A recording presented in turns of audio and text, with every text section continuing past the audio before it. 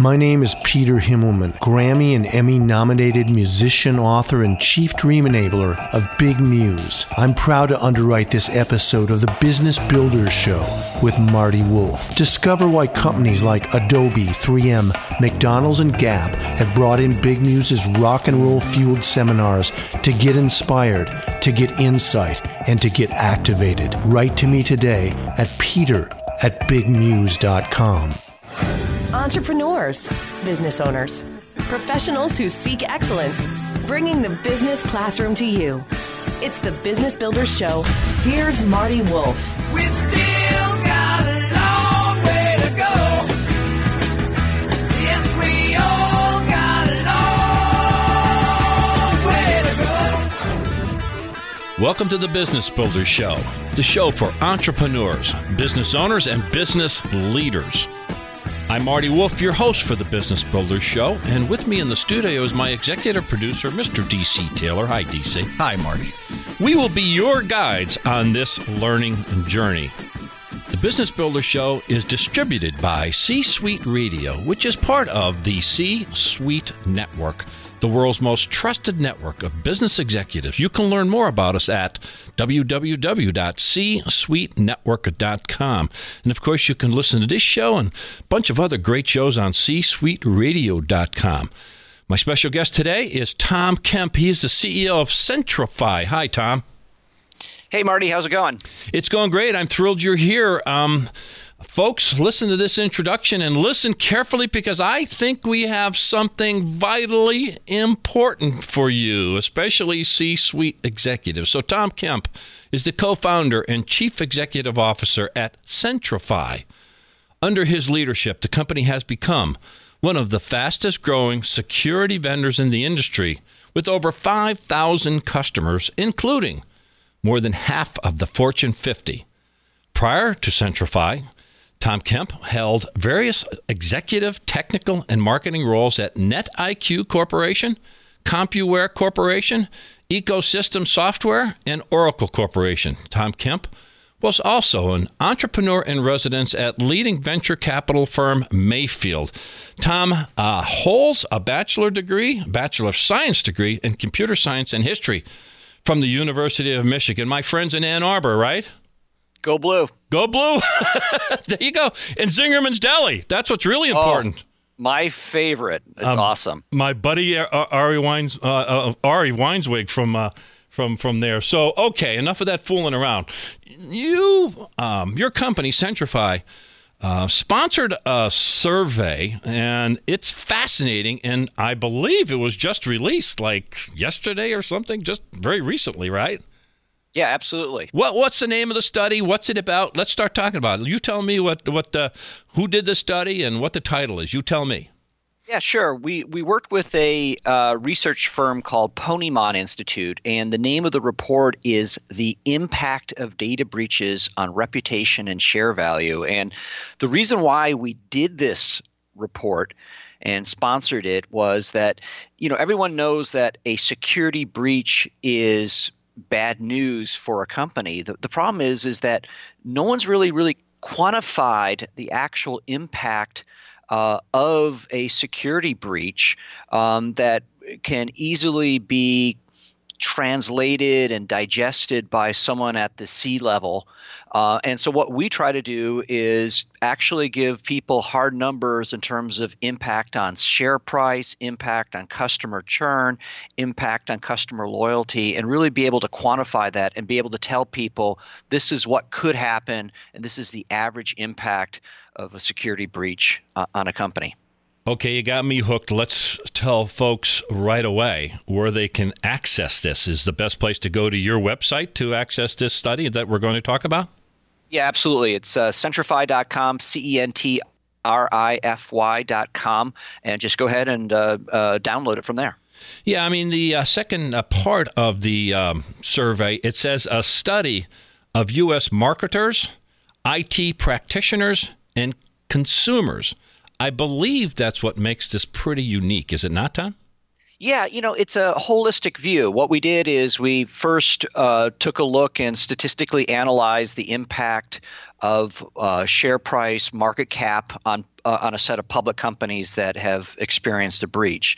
Then we interviewed people inside those companies, the IT people, the marketers, the people that are most impacted or have to clean up a breach, or the people responsible for stopping a breach to begin with. Then we interviewed consumers and talked to them about what do you think about the impact of a breach when a company sends you a notification saying that their personal information was lost or stolen as a result of a data breach as well. So we're trying to take a 360 holistic view of the impact, both internally as well as externally, as well as the share price from a shareholder perspective on a breach. Yeah, I love that. I love the idea that you describe it as a 360 view, because sometimes these things can be one-sided. And so, Tom, I read it pretty detailed. There's some things that surprised me in here, to be honest with you. We're going to talk about them. So I want people to listen carefully. This is important stuff, so I want them listening carefully. So some of the key points is, let's talk about the financial impact of a breach. So talk to me about that. Yeah, what we found is, and this is actually very topical given this ransomware worm that's going around, and probably some of your listeners of their companies may have been hit by this. Yeah. But if your company has a data breach, what we found is, on average, your share price, your market cap, is going to go down 5%. But even more concerning is that customer churn can increase up to 7%. And then from there, what we found is that about 2/3 of your customers have lost trust in your company, your brand, et cetera. Yeah. And even more interesting, if a consumer is subsequently actually has something stolen, like their credit card information, and if they previously received a letter from your company saying that, hey, we had a data breach, they are going to blame you. It's guilt by association. Even though that subsequent credit card fraud had nothing to do with the breach that happened at your company, you're going to get dinged for that as well. And so people are really conscious about blaming companies for breaches these days. Under the category of financial impact in this study, you talk about what you call or the report calls, a strong security posture. What does that mean? Yeah, I mean, it turns out that we dug a little bit deeper in terms of these companies that have had breaches. And if you have a strong security posture in that you actually have, for example, a CISO, you have organized plans in terms of notification, and are actually upfront with your customers in terms of notifying them of a breach, and that you actually, potentially bring in a third party to help you remediate the problem, that it turns out that your share price, it may take a while, but eventually can kind of creep back, because people can see that you're actually doing something. If you don't have a strong security posture, what we found is, and you weren't proactive about remediating this and showing empathy for your actual customers, that your share price will continue to linger and actually even further go down up to 7% as well. So it turned out, after the fact, the way that you react to a breach is almost just as important to getting actually hacked to begin with. Yeah. Before we move on to the brand reputation impact, I just want to read something, just one sentence, and it'll wrap up this part of the financial impact. It says here in the study, 31% of consumers surveyed say they discontinued their relationship with the company that had a data breach. Ouch. Okay, so that kind of, in terms of that's part of the financial impact. Let's talk about brand reputation impact, which this is where the part that I found kind of interesting, Tom, and there's some conflicting points of view. So talk to me about brand reputation impact.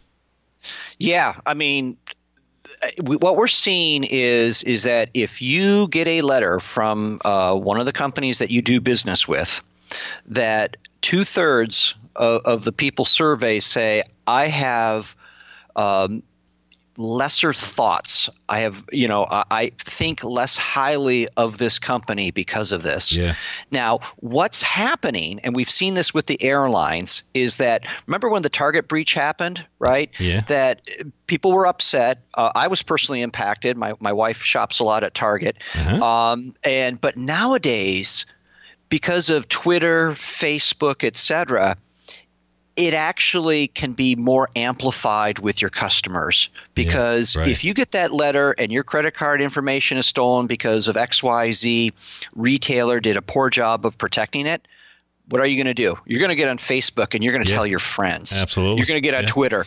So so actually I think the impact on Target would have been worse if it happened like this week or this year. Really?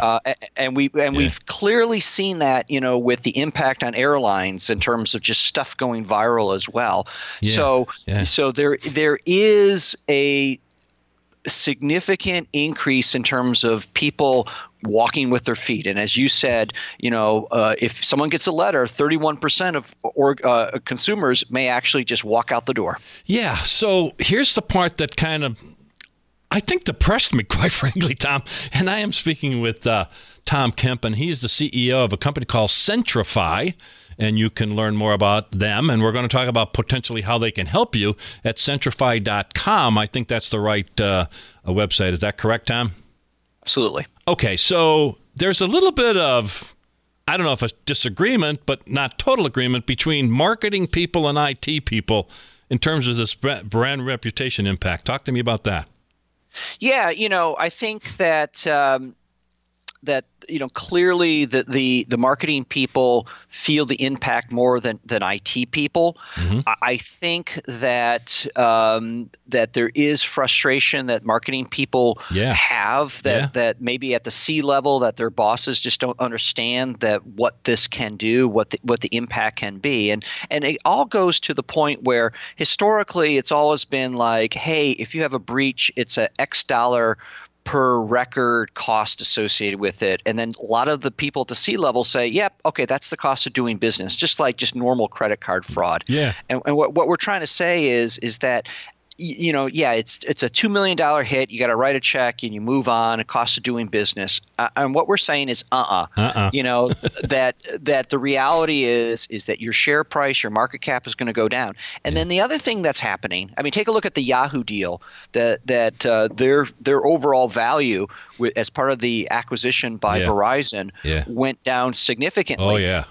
But they also face the fact that they didn't disclose that breach, that they now may face an SEC fine because that is now a material event. So for your listeners that are associated with public companies, there's also been a marked shift in that now the government through the SEC expects you to actually notify your investors if something happened. As well. Wow. Well, for sake of time, we're going to get into a third. Obviously, tell me the report again and how people can get that. Yeah, it's called The Impact of Data Breaches on Reputation and Share Value. It is sponsored by Centrify. It was done by the independent group called the Ponemon Institute, and you can download it at www.centrify.com, CENTRIFY.com. I'm Marty Wolf. Stay here for more with Tom Kemp of Centrify. My name is Peter Himmelman, Grammy and Emmy-nominated musician, author, and chief dream enabler of Big Muse. I'm proud to underwrite this episode of the Business Builders Show with Marty Wolf. Discover why companies like Adobe, 3M, McDonald's, and Gap have brought in Big Muse's rock and roll fueled seminars to get inspired, to get insight, and to get activated. Write to me today at peter@bigmuse.com. Let's talk about customer trust impact. And this also surprised me a little bit. So talk to me about it. It says customers' expectation for the security of personal information they share with companies is much higher than CMOs and IT practitioners' sense of responsibility. What that's saying is that consumers expect a lot more than what they're getting. Am I right? Yeah, I think at some point maybe the IT or the marketers say, hey, if we create a website and our customers log onto it and if their username and password gets stolen, That's kind of their problem. And consumers are saying, no way. What we want is, if my password does get stolen, I want additional ways that I can be validated against your website. For example, I want multi-factor authentication. I want more protection so someone can't come in and mess with my account on your actual website.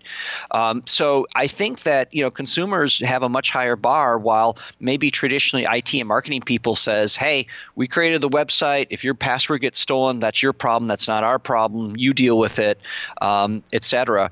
And I think consumers are very frustrated that if their password gets stolen for a given website, I mean, we see this, when people, their iCloud account, they try to call Apple, and it's just they can't talk to anyone. They can't get anything to happen as well. And so consumers have a much higher bar in terms of what they expect if a security problem does occur with a website, with a company, than what maybe internal people think that their obligations are.